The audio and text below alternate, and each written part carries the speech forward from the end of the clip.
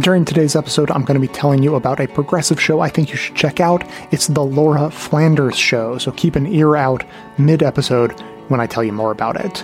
And now, welcome to this episode of the award-winning Best of the Left podcast, in which we shall take a look at how GOP-controlled states are subverting democracy with a form of competitive autocracy, and some of the horrifying legislation these states then pass after they're no longer subject to the opinions of the general public. Clips today are from The David Pakman Show, More Perfect Union, The Al Franken Podcast, The Takeaway, The Ralph Nader Radio Hour, Prince William H. Texas and Isaiah R. Martin, both from TikTok, Democracy Now! And The Young Turks, with additional members-only clips from The Young Turks, the PBS NewsHour, and Alex Wagner Tonight. And stay tuned to the end, where I will connect a few dots that point directly to how to fix the problem in the states.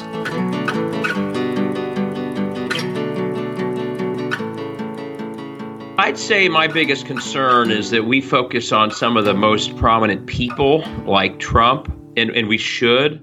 But my biggest worry is the other side that has, some of the players have been at this for a long time.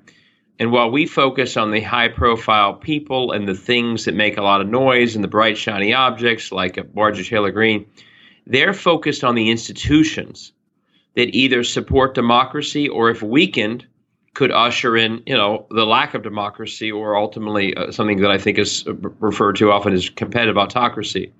And the reason I wrote the book is to say, it reminds me of the movie Don't Look Up, which I was at first afraid to watch, but then glad I did. It's saying, don't only look at Washington. The institutions that shape our democracy in so many ways are states. One side figured that out a long time ago.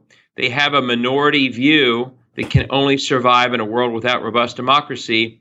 So they've had their eye and tentacles on the states for a long time, and they're converting them into, as I described, laboratories of autocracy that are nonstop undermining key, principles and tenets and protections for democracy, and it's accelerating. And so it's sort of look at the institutions.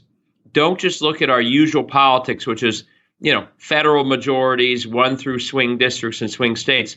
Look at the institutions that shape democracy. Those are largely state houses. Yes, the federal government can do important things to protect against those. They must. But the heart of it is at the state level. And I just think one side has been blind to that for a generation. The other side has been focused on it like a laser and are scoring victory after victory because of that. So competitive authoritarianism, that's a term I've used with my audience before. This is important to understand. This is that you have, at least, I say in theory, but maybe some people would say in principle, democratic institutions and electoral competition, but it's not really fair competition. Is that generally the gist of it? Yeah, it's rigging things in advance. It's minority rule locked in, with a veneer of legitimacy, with the illusion that everything was fair and up for grabs. And, it sounds very sort of, that's quite an accusation, but we know what it looks like. It looks like Hungary. And so we make this accusation. It's not really rebuttable anymore because they're all going to Hungary celebrating it in the wide open. Tucker Carlson, CPAC, Trump, endorsing Orban. They're not hiding that the competitive autocracy system that we see in other countries is that what they want when they embrace Hungary. And as I go through the book, almost every element that Hungary is going through, rigging legislative elections, suppressing votes in the opposition party, attacking courts, almost every element that Hungary, go through the checklist, is going through, you could overlay into state house after state house in our country. It's the same pattern. So it's not like they're only celebrating it in 2022. It's either they've been modeling off of it or just doing the same thing on their own for years. And so, yeah, it is the model. And that's why I think one of the reasons I wrote the book is not simply to say, here are the elements of it that we should be concerned about, but we have to move away from doing things that unintentionally legitimize it all.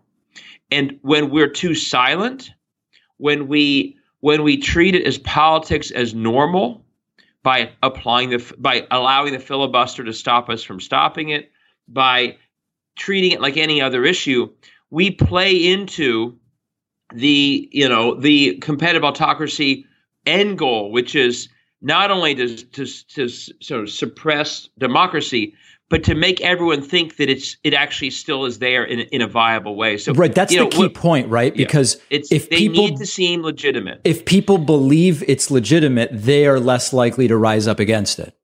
Correct, and it sustains for much longer. Again, what is not an effective competitive autocracy? Storming a building. That was not what you do. That was literally, I'm sure Orban was like, no, that does not look legitimate. The key to my success is not openly, trying to overturn an election. It's actually to subtly predetermine outcomes. Everyone votes and you wipe your hands and say, hey, look, election happened. I won again for the 10th time, even though I'm in the minority. So that's why I think and some may not like this, but that's why I thought it was good when those Texas legislators left Texas. They were declaring this illegitimate. You don't normally leave your state. I wouldn't recommend that. But if something is so illegitimate that if you just sit there and vote no and it passes, the voters may think, well, that's just politics as normal. It's reaching a point where I think people who are fighting for democracy have to call this out. And that's why, to me, the Senate needs to keep amping it up. Joe Biden can't go silent again. If we have to force Chuck Grassley and Josh Hawley and Cruz to debate for 2 weeks on end to stop our votes to protect democracy, great, make them do it. Because competitive autocracy relies on a sense that it's legitimate and normal. We know it's not, but I think too rarely do we actually act in that way, which is allowing it to continue.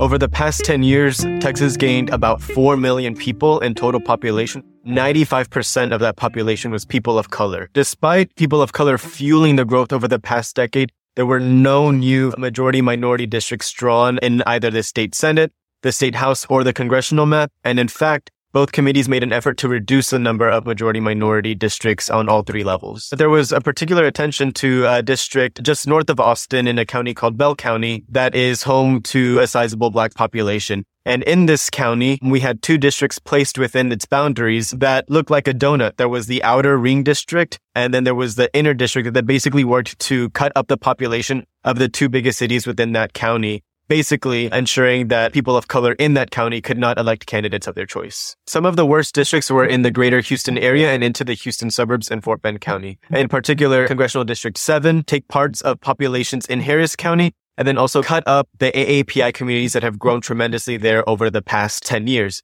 Because of these maps that don't accurately reflect Texans and their values, we get a legislature that is passing laws that are not favorable with the people of Texas. And this includes Senate Bill 8, known as the Texas Heartbeat Law, bans almost all abortions in the state. The Texas bill is unique, permitting almost anyone to sue any person or provider who may have helped someone get an abortion after the limit.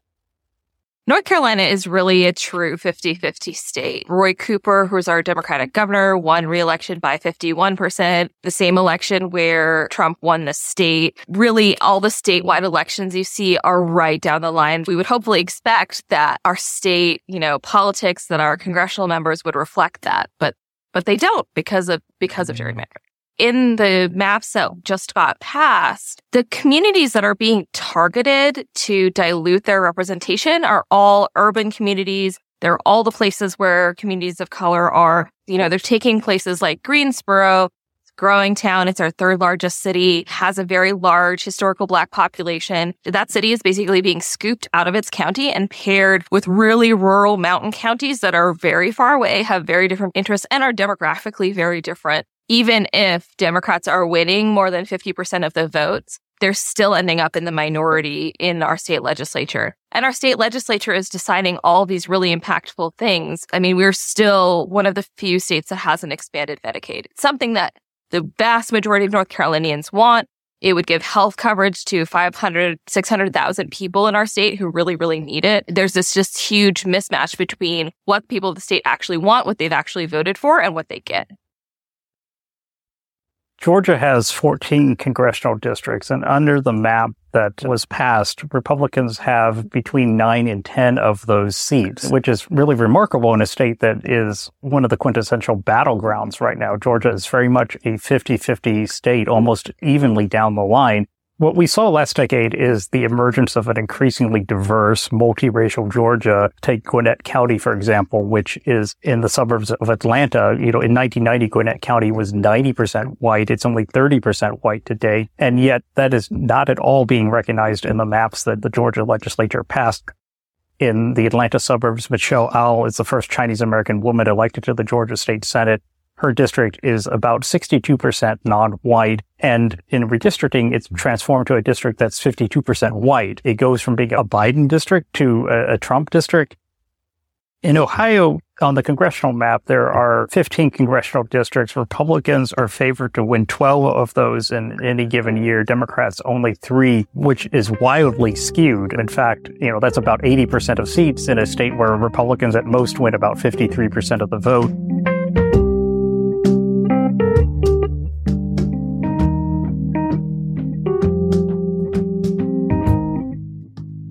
Gerrymandering is splitting up districts so that outcomes are essentially predetermined. Purging is knocking voters off the rolls for, in Ohio, all sorts of not good reasons. You add it all up, and basically they're able to create a system where, the broader will of Ohio is just not reflected in its state house. Even if the majority doesn't like what that state house is doing, largely because of gerrymandering, the people of the state can't change that. And that is why we're seeing a downward spiral. Let's go to the gerrymandering, because what they have done is so friggin' effective. Yeah. I mean, where there's virtually no contested elections in the state. And it's been gerrymandered in such a way that in many states, and maybe this is true in Ohio, Democrats will win the popular vote if you add up all the people who voted in state legislative races. Right. And Democrats could have a majority or plurality. And yet there's almost a 2-to-1 result in the state legislature of Republicans to Democrats. And that's by virtue of gerrymandering. Now, the state legislature can't write the rules for their own elections, but this was done by, you call it the bunker, right? Yeah, I mean, it varies in different states, but essentially in most states still, the legislature has a good deal of control. And as you mentioned, they've gotten so much more aggressive and good at it thanks to sort of data and computer technology that in Wisconsin is the most extreme example. As you said, Democrats won the statewide vote for state legislature in Wisconsin in 2018 by 9 points. Yet they have a 2-to-1 Republican supermajority in that state legislature. As I say, that's a system Vladimir Putin would admire, or Orban. Like, wow. Do they have a supermajority, or is that up for grabs here? They're 2-to-1 in Wisconsin. I mean, Wisconsin is one of the worst. In Ohio, they do as well. Ohio has been about 50. In 2018, Ohio was 50-50 for the state legislative vote, and they got a supermajority. Pennsylvania, Michigan, again, majority voted for Democrats, yet the gerrymandering gives the Republicans a majority they didn't earn. Also, the state legislatures do have a say over the congressional gerrymandering, right? Yes, and in many states, they do control their own. They pass a bill, or there's some hybrid processes, but many states, they control their own maps too. So they literally can sort of affect their own districts. But you see, in the states you're mentioning, like Pennsylvania and Wisconsin and Ohio and Michigan, the gerrymandering has it parallels exactly what you're talking about in the state legislatures, but in their congressional representation in Pennsylvania and Wisconsin and Michigan and in Ohio, I guess it's closer. Democrats will win the popular vote. If you talk about who voted for a Democrat for Congress, who voted for a Republican for Congress. But the way it's gerrymandering, it's exactly what you're talking about. It's like 2-to-1 Republican. Yeah. We're a state that in 2012, Obama and Sherrod Brown both won decisively. Yet because of the gerrymandering, they had 12 Republicans go to Congress and 4 Democrats. And that 12-4 stayed every single year, all decade, no matter what the voters did. And that same thing happened in Wisconsin, Michigan, Pennsylvania. So yeah, it's truly rigged. And you and I could have looked at the map in 2011, and you and I could have predicted the outcome almost exactly of every race for the next 10 years. Michigan, just to be clear, they got so fed up, they did change their constitution, so they have an independent commission. But for the most part, it's these state house leaders. How did they change their constitution? Was that they had a referendum go to the ballot, and it passed. We had, by the way, we had one go to the ballot, and this is something that I'm still fighting. And our lawless legislature simply ignored the new constitution, has spent the last year ignoring the Ohio Supreme Court. So right now in Ohio, believe it or not, in just a few weeks, we will have an election on a congressional map that our own state Supreme Court has found to violate the Ohio Constitution. We're about to go through that. So even when you push a reform, these legislatures are so out of whack at this point. You know, there are hundreds of Marjorie Taylor Greenes in all these places. We just don't know their names. In Ohio, they are so over the top that they simply did not follow the court order. And so now we have a map that we will be voting on that our own Supreme Court says violates the Ohio Constitution. Michigan's got sorted out some, but yeah, most states, the legislature is still drawing these districts, and they're drawing them with the intensity I'm describing. Again, a blue state, 50-50, is 12-4 going to Congress. It's just at some point, as you said at the very beginning, not a democracy.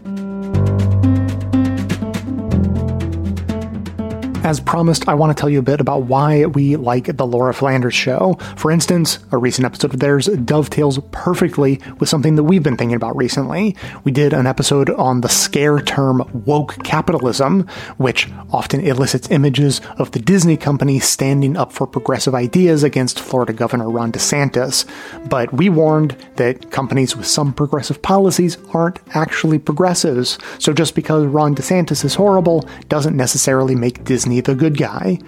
Well, Laura's recent interview with Abigail Disney addresses this point exactly as they discuss Abigail's new documentary, The American Dream and Other Fairy Tales, in which she exposes the gaping wage gap at her family's giant company and across the business world. So do check that out and follow the show for more.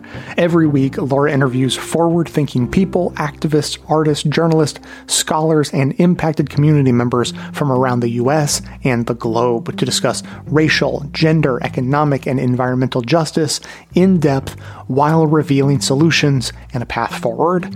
You can watch The Laura Flanders Show on YouTube or listen as a podcast wherever you get your podcasts, or head to lauraflanders.org/listen. Is there a place, a district, a state where this process of map drawing does look truly fair and representative? Yes. California, I think, has been doing it right. I think it's the one state this cycle that didn't have any redistricting litigation. For 2 cycles now, they've had a citizens redistricting commission. So Californians apply and go through a process to be selected to draw their own state legislative and congressional districts. They build a commission with a wide representation from folks across the state, from different racial and ethnic backgrounds, with different professional experiences, and people who know the communities impacted by the lines. And so it's not necessarily a model that's directly replicable in every state. And certainly that there are legislatures who don't want to replicate that. But it's one that I point to as having a great process, very transparent, produced great results. Do you find that the redistricting process ends up with more fair results in states where there's a nonpartisan or a bipartisan commission rather than elected officials doing it? Or has that not proved to be the kind of all-encompassing solution that some had hoped for? I think the jury is still out on that. I lean towards, I've yet to see the evidence that a nonpartisan or bipartisan commission is the solution. It's why I like California, where it's a citizens commission. But what I've seen in too many states with these commissions is they are political appointees. So they're just one step removed from accountability. Now, have I seen evidence that they're any worse than the politicians themselves drawing the maps? No, but I think the jury is still out, particularly when it comes to the impact for communities of color. But I also applaud states who are committed to the great experiment of democracy and trying something new, as long as they understand that it may not work exactly as imagined, and there has to be flexibility retained to ensure protection of historically disenfranchised communities. I think the system we have right now is so broken that there does need to be some experimentation into what can work.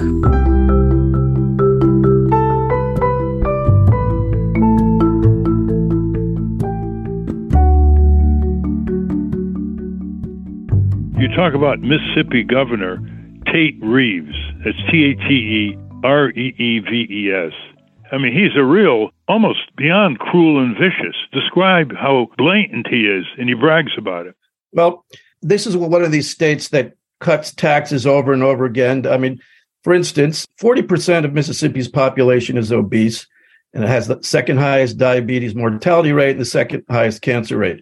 So to counter that problem, in 2016, Governor Phil Bryant, who was Tate Reeves' predecessor, cut the state health department budget by $40 million, and which included an $8 million reduction for the University of Mississippi Medical Center. And at the same time, they pushed through between 2012 and 2017, Phil Bryant and Tate Reeves pushed through 51 tax cuts or tax breaks that cost the state $577 million in revenue. In fiscal year 2017 alone, the cuts cost $324 million. So they're jeopardizing the lives and the well-being of their citizens to pour money into the coffers of big corporations, claiming that by doing that, they bring more companies to Mississippi. But study after study has shown that companies don't make decisions on where to base facilities on the basis of tax cuts. They look at how educated the population is,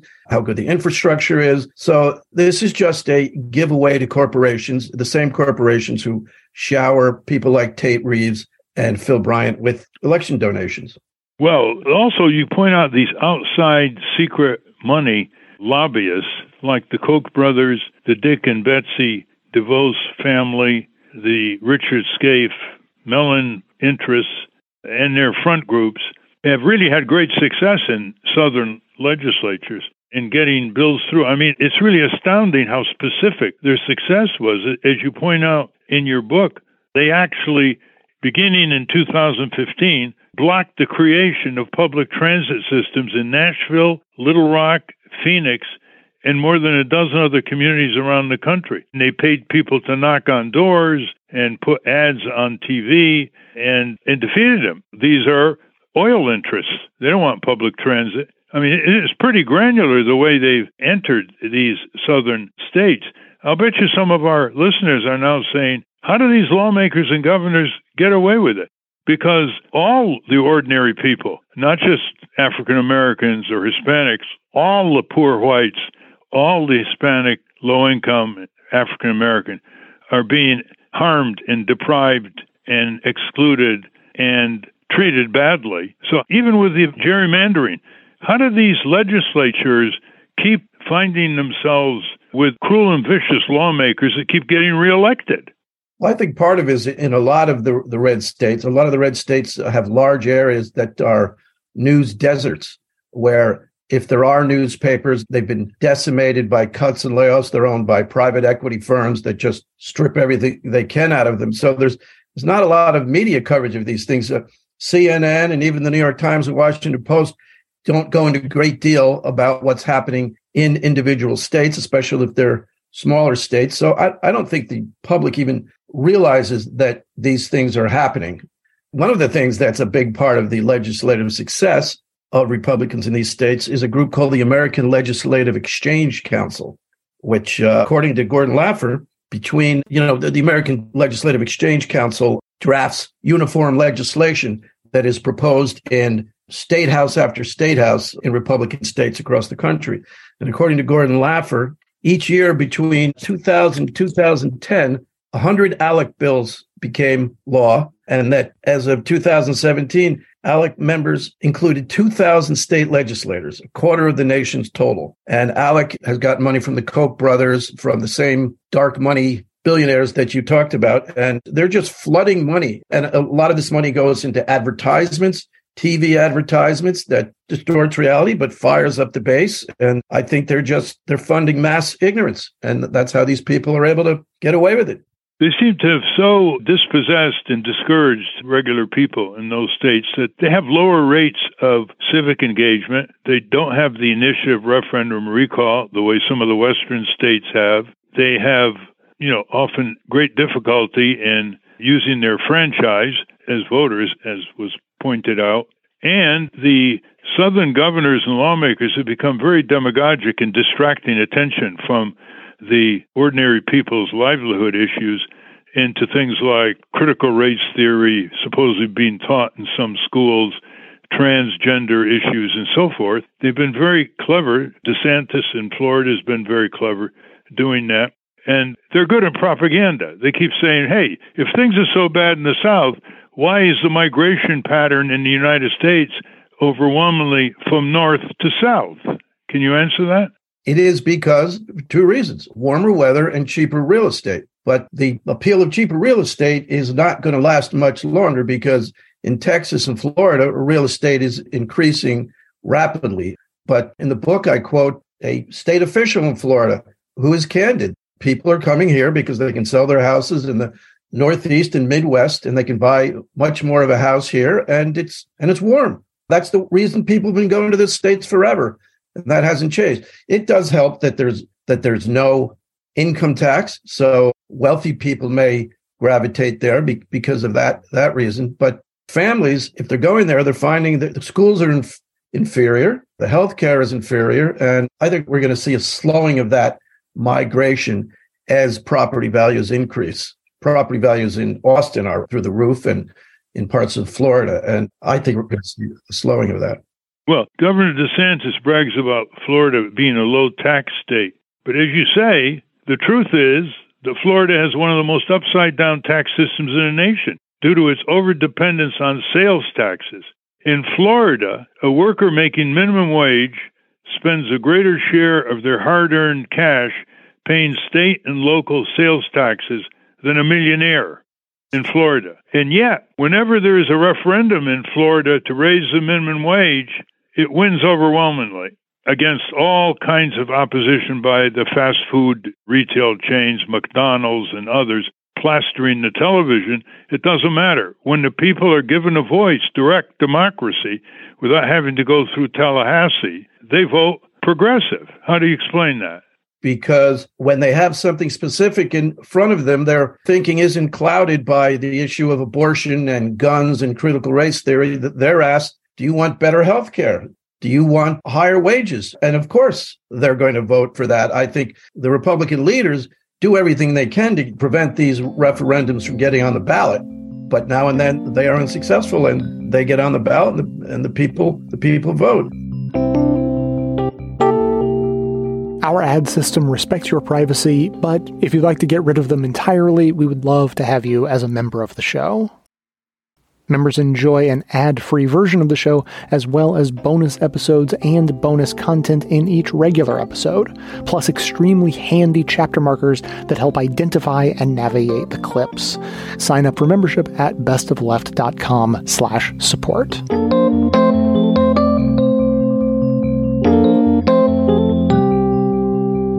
There's this unspoken tug of war between Republican states in the South as to who can be essentially the most fucked up state in the union. West Virginia Republicans want to marry kids, and Florida Republicans want to steal trans youth. Tennessee Republicans just said that, hey, it's cool to discriminate against the LGBTQ. we don't care. We just want to marry kids.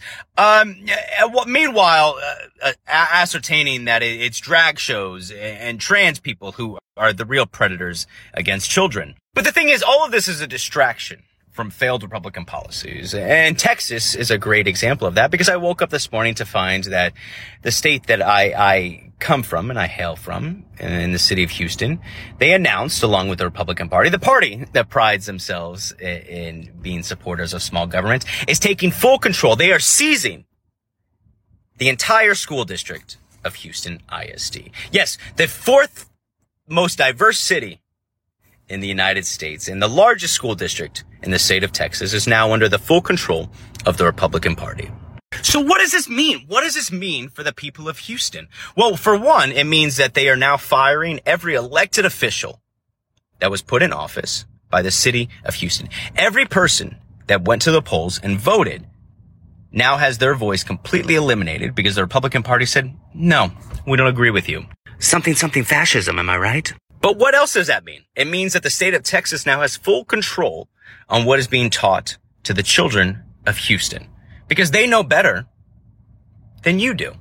They know better that your children shouldn't be reading certain books. It sounds like fascism, am I right? They don't want your children learning about civil rights. They don't want your children learning about LGBTQ. They don't want your children learning anything other than what they deem is necessary for your children. Sounds like fascism, am I right? But it also means that they can now control where public funds, taxpayer money, goes. So instead of it going to public education, it can now go to private charter schools that teach Christian ideology.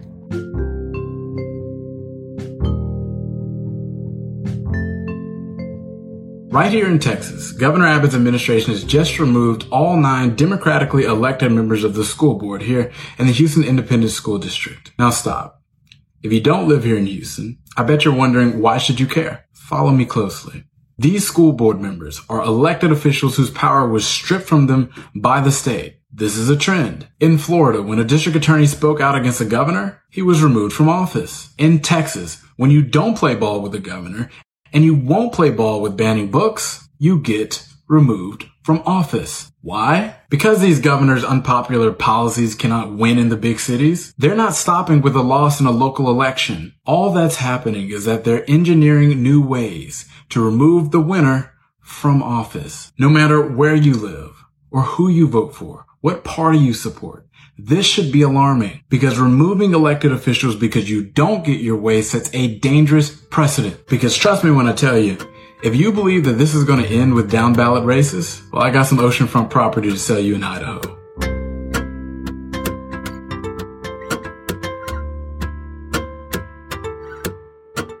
Mayor Lumumba, please start off by explaining what these bills are about.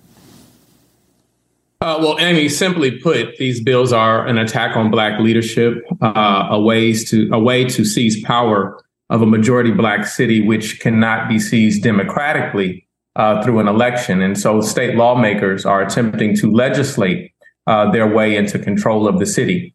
This bill is part and parcel of a larger effort, which not only attempts to take over the judicial process, but also we've seen efforts to take over our water system now that we received over nearly $800 million in federal funding to contribute towards its repair. Former efforts to not only take over our school district, but also to take over our airport.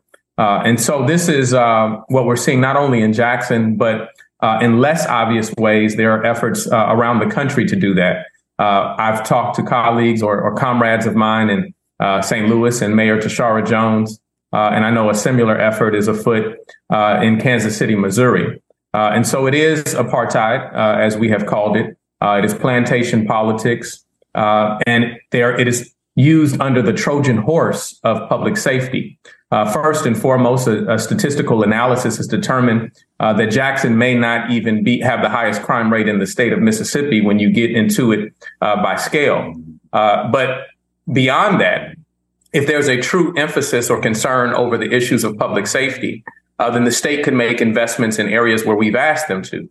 First and foremost, their own state crime lab has a backlog that prevents cases from going forward to trial, and justice delayed is justice denied, as we have known it to be. They have not supported the request of our police department and ballistic technology that helps them associate guns involved in other crimes. They haven't supported our real-time command center that we've asked them, which is a 21st century tool used to support that. Nor have they supported our efforts of credible messenger or violence interruption training. We've gone to Wells Fargo Bank and National League of Cities, who have actually been the ones to give us seed money so that we can make sure that we have additional interventions towards the issues of crime. Lastly, I will say that when you do a truly intensive study of what the crimes or the violence in Jackson persist of, you find that it is largely based on interpersonal conflict, which is very difficult to police. And so simply having an occupying force that abuses community does not make us any safer. Over the last 6 months, there have actually been at least 7 officer-involved incidents for the Capitol Complex Police. And not only JPD, but the surrounding jurisdictions over the last 2 to 3 years have not amounted to that number of officer-involved incidents. This reminds me so much of what happened in Michigan when the governor, the white Republican governor at the time, appointed emergency managers, especially for black cities. And, of course, we know what happened in Flint with the water supply being disconnected and being wholly contaminated. The governor there was Rick Snyder. Can you clarify what you just said about you think this started with the water supply of Jackson, which has been so problematic, and now getting this influx of state and federal money that the state wants to grab the money?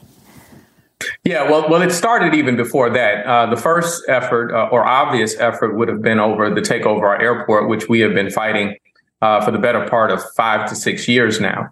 But with respect to our water system, we have had decades of deferred maintenance and neglect. This is an area where I have to give my predecessors their just due, in that they have all asked for resources in order to help with Jackson's water system and the issues of capital improvement. We have nearly 50% loss in our system, among other capital investments that have to be made. And so as we have gone to the state legislature each and every year asking for support and saying that it's not a matter of if, but a matter of when these things will fail, they have displayed a deliberate indifference or willful neglect of the city of Jackson. And so we had to go through extraordinary means to go through the federal government and working with the EPA and giving credit where it is due. The Biden administration provided collectively nearly $800 million, which now we have a third party administrator that we're working in conjunction with through a agreed order to make certain that we can see the prioritization and sustainability of our system. And now that we have found ways to solve our problems for ourselves, the state has taken a negative outlook on that. And this all comes on the heels of our ability to get those resources, where they not only attacked the effort to take over our water system, but you see simultaneously an effort to take over our judicial process. And so it's not just an attack on the city of Jackson. It's an attack on the black judges in Hinds County. It's an attack on the black prosecutor. It's simply stating that they want to seize control over all of the points of governance that we now have control over. And I would lastly say that Trey Lamar, the representative who initiated or introduced the bill, when asked why he believed that these judges should be appointed rather than elected, his response was, we simply want the best and the brightest. That feeds into the notion, to the false narrative of Black people being inferior and incapable of choosing the leadership which best represents their interests.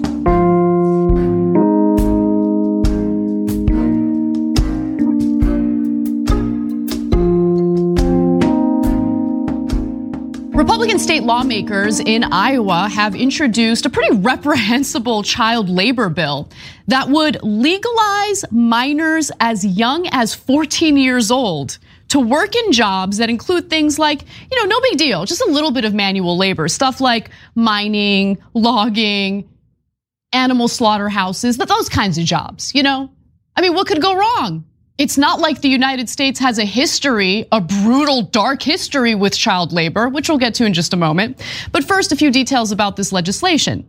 Senate File 167, introduced by State Senator Jason Schultz, would expand job opportunities available to teens, including letting children as young as 14 work in freezers and meat coolers and loading and unloading light tools under certain conditions. Now, there is a very real reason why Republican lawmakers in this state, in Iowa, are pushing for this. The tight labor market might have something to do with it. Employers not wanting to, pay the workplace compensation for anyone who might get injured. That's another part of this. It's just so gross how far companies, with the help of Republicans, with Republicans aiding and abetting them, how far they'll go just to get their hands on cheap labor, but more importantly, labor they can take advantage of. And that's what I see this as. Now, this is a proposal. It hasn't passed yet. We're going to keep an eye on it. But what else do we know about it?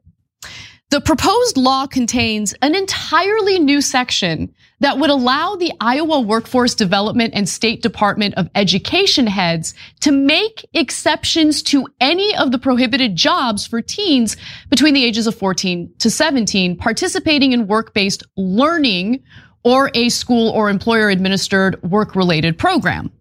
So not only would these employers get away with paying these minors less for these incredibly dangerous jobs, but workman's comp, that wouldn't apply to teenagers who are harmed in the process of doing their jobs, right? So if they're working at a meatpacking plant and something goes awry and they're injured as a result, well, the way this bill is written would ensure that the companies would not have to deal with any lawsuit or liability. So before we get to those details, I do want to just give you a sense of what it was like when we allowed for child labor to be carried out in this country. Because luckily, labor unions fought hard to reverse that practice. And now you have Republican lawmakers clawing back to a time in America where this is what we experienced with children. The kinds of jobs you would find children working in ranged from the mines, the factories, the cotton mills, to working out on the streets selling newspapers. Injuries, even deaths, were very common among children. The parents would often say that they needed the income that their children brought in, that was what allowed them to continue to survive. A number of parents were advocates for child labor, and their children thought that that was the way life was. Well, luckily that changed. There are still companies today who break child labor rules and regulations, and they get fined for it, and then they do it again because the profits they make from taking advantage of vulnerable people outweighs the fines they end up paying. We should probably do something about that to, ensure that we're actually enforcing our laws against child labor. But nonetheless, as I mentioned earlier, the thing that makes this proposal particularly disgusting is that knowing that these jobs are dangerous, knowing that these jobs could get these kids hurt, Republicans wrote the proposal in a way to ensure that should they get hurt, the companies employing them wouldn't have to face any type of lawsuit or liability for it. It exempts businesses from civil liability if a minor is sickened, injured, or killed due to the company's negligence. So again, it takes workman's comp out of the equation entirely. The bill, in addition, would allow 16 and 17-year-olds with the written permission of a parent, legal custodian, or guardian to serve alcohol to people who are drinking it on the premises of a business. It is insane. And what should terrify you is that when Republicans say they want to do something, and when they have the backing, the financial backing, the political backing of big business, if they're persistent enough, more often than not, they get what they want. And we should be concerned about that because we do not have what this country had previously to fight back against child labor. And that is strong labor militancy, labor unions, all of that has been decimated considerably.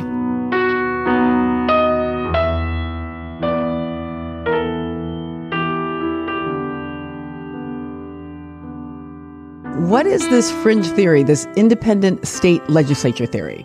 First, let me say there's about 18 versions of this fringe theory floating around, and Mr. Thompson and his friends in the North Carolina General Assembly can't seem to settle on one of them, which was part of why yesterday's arguments lasted 3 hours. But at core, it's a theory that the founders gave all of the power for redistricting and for running federal elections to the state legislatures and the state legislatures alone, even though the founders knew that judicial review was a critical part of how government at the state and federal level worked. And it's a silly argument because the founders in the Constitution mention Congress countless times without every single time explicitly saying Congress subject to review by the United States Supreme Court. But in essence, they want an unchecked, unfettered legislature who can make rules for federal elections, including districts, where the protections of the state constitution have no effect. Allison, there is the kind of three branches and the two levels. I mean, on the one hand, if we do read the justices primarily as ideologues or primarily as partisans, then that connection between the state legislatures and the federal bench makes sense to me. But if we read them as potentially, sort of interested in their branch of government, then wouldn't they be reluctant to strip state courts from this capacity to oversee state legislatures relative to elections? You're exactly right, which is why this case has been so frustrating to us. If you take the justices at their judicial philosophy and their precedent, this is a case that should give them great qualms. 4 years ago, I argued the partisan gerrymandering case that came out of North Carolina, Rucho v. Common Cause. And it's important to remember, this case didn't start last year. This has been the culmination of almost 15 years of back and forth, tug and pull on power in state legislatures and Congress in North Carolina. But 3 years ago, when the Supreme Court issued the Rucho opinion, all 9 justices said partisan gerrymandering is a pernicious problem. We're not condemning you to scream into the void. Here are 2 options that you have. You can go to Congress, or you can look to state constitutions as interpreted by state courts for protections from partisan gerrymandering. The elections clause existed 3 years ago, so it's not plausible to me that the court didn't understand the implications of what it said. But at core, too, when the U.S. Supreme Court decided it didn't want federal courts taking up the issue of partisan gerrymandering, it said, look, we're one court. There are 50 states. This is a very political issue. It's nuanced by state. We want to decentralize and defederalize dealing with this problem. And so there's a 10th Amendment aspect to this that should be prominently in the court's mind, that this is something that should be left to the states to deal with. And then if you look at the elections clause, there isn't a textualist or an originalist interpretation of the clause that doesn't support letting judicial review, as it normally happen in these cases. So it's just very challenging, because knowing these justices, how they've ruled, what their judicial philosophy is, this really should not be a close case. Ari, can you just lay out for me this notion that partisan gerrymandering is a pernicious problem? I mean, what has happened in this country over the past 20 years relative to partisan gerrymandering? Well, gerrymandering has gotten a lot worse, and it really got a lot worse after the 2010 election, when Republicans took control of so many key states, so many key battlegrounds like North Carolina, Wisconsin, Ohio, Pennsylvania, etc. And they took those states over with the explicit goal of gerrymandering them to basically reduce any kind of competition, to essentially turn swing states, purple states into deep red states at the state legislature. And they've been remarkably effective at that. And in some places, the composition has changed, but in some places, the composition hasn't changed at all. Republicans still control the General Assembly of North Carolina. They still control the General Assembly of Wisconsin, even as lots of other statewide races, which are not gerrymandered, have shifted. And gerrymandering is such a big deal because when Republicans control the state legislature, they have power to do so many other things, right? That's why it matters. They have power to restrict a woman's right to choose. They have power to let anyone carry a gun wherever they want. They have power not to expand Medicaid or do all these other popular things. And they're basically insulated from any kind of political competition, any kind of accountability. So if they do unpopular things, there's very little recourse to challenge that. And what's so distressing about this case is the Supreme Court has already said that you can't challenge partisan gerrymandering in federal court. If they say you can't challenge partisan gerrymandering in state courts, or they make it very difficult to do so, there's basically no recourse to challenge gerrymandering at all at the federal or state level. That turns state legislatures into king-like authorities. And when you have king-like authority, you're going to act like a king or a queen, and probably not a benevolent one. So it's going to open the door to even more anti-democratic actions by these state legislatures if they get their way in this case.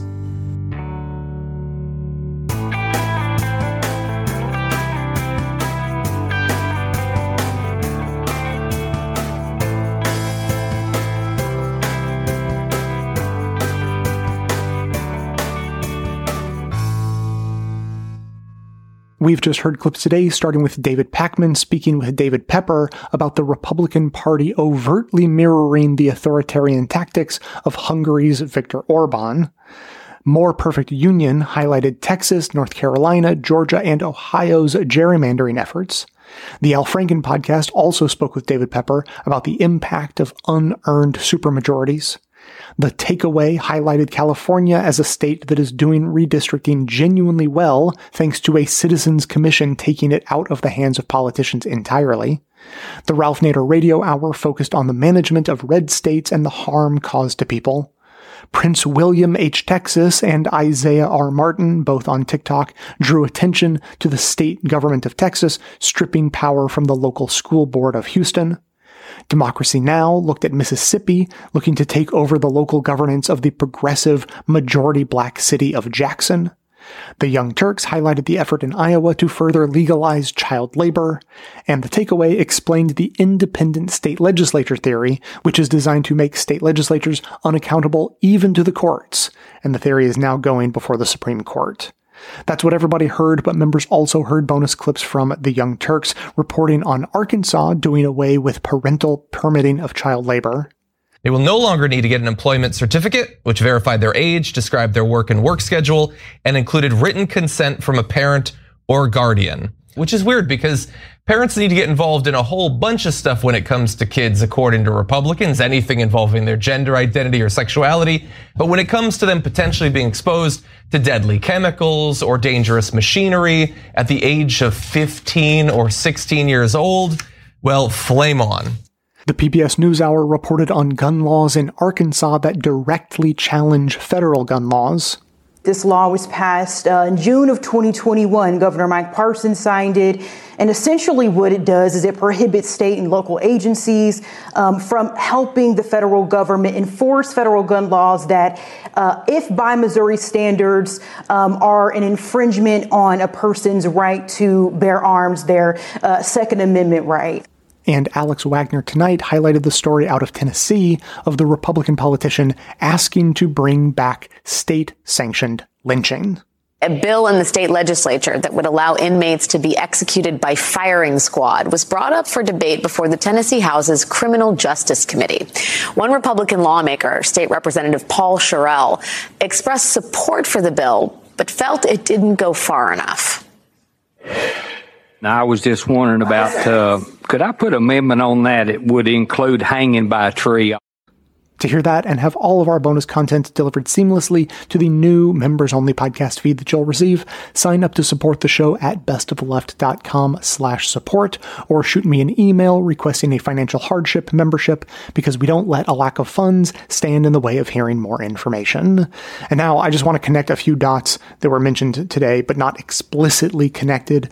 Michigan was mentioned. Their state government had been controlled by Republicans for decades until Democrats took back both chambers just last year in 2022.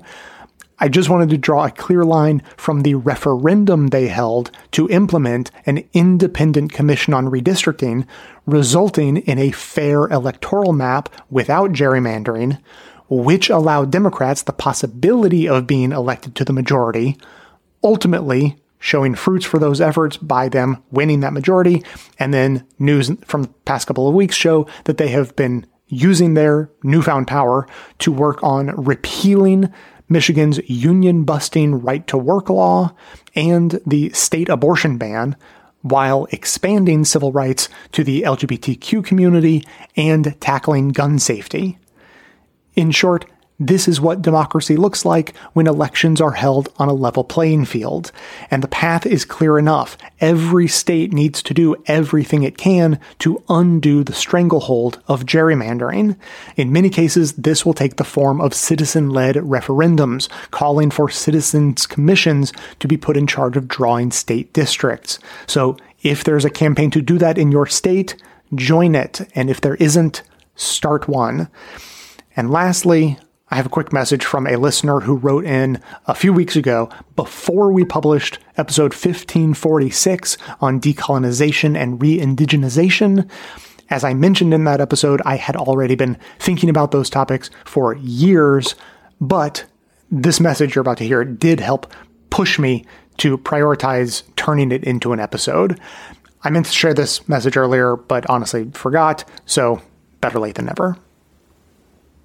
Hi, Jay. While listening to an episode of the Leslie Riddoch podcast, I was struck by the interviewee's use of the term re-indigenization, meaning to become indigenous again. More specifically, to develop a relationship of commitment to and connection with and responsibility for the land in which one resides. He applies this concept to Scottish communities taking back control of their land from non-Scottish landlords, learning how to succeed at this by taking inspiration from leading members of Indigenous communities, and thereby regaining lost aspects of their identity. This concept is resonating with me in several ways, and I wonder if this concept might resonate with Best of the Left listeners as well. As a new immigrant to Scotland, with hopes of making it my permanent home, I feel tantalized by the possibility of feeling truly at home on a land and in a culture despite having no claim of heritage. As a Jew born in the U.S. and raised Orthodox, I never felt that I could call America home as long as Christian supremacy ruled the land. As a person who immigrated to Israel in my early adulthood, I was seeking a land in which I could truly call myself indigenous. As a person who emigrated from Israel in middle age, quite disillusioned with the history of its modern statehood, I'm still desperately seeking a shred of hope that the Jewish people can one day find ways to forge connection with their homeland without denying the equally valid connection that Palestinians have with that same land. To break the cycle of abuse rather than continue reenacting and repeating the colonial oppression and exclusionary ethnic supremacy that victimized us in such similar ways just one generation ago. As a child of a convert to Judaism, I witnessed at close range how a community can fail to treat naturalized members like my mother with full equality, and how being treated as a second-class citizen can damage a person's psyche. In short, the idea of re-indigenization evokes in me both so much hope for healing and so much fear of failure to heal. If this interview with Alistair McIntosh somehow contributes to an episode of Best of the Left, I'll be quite happy to have helped.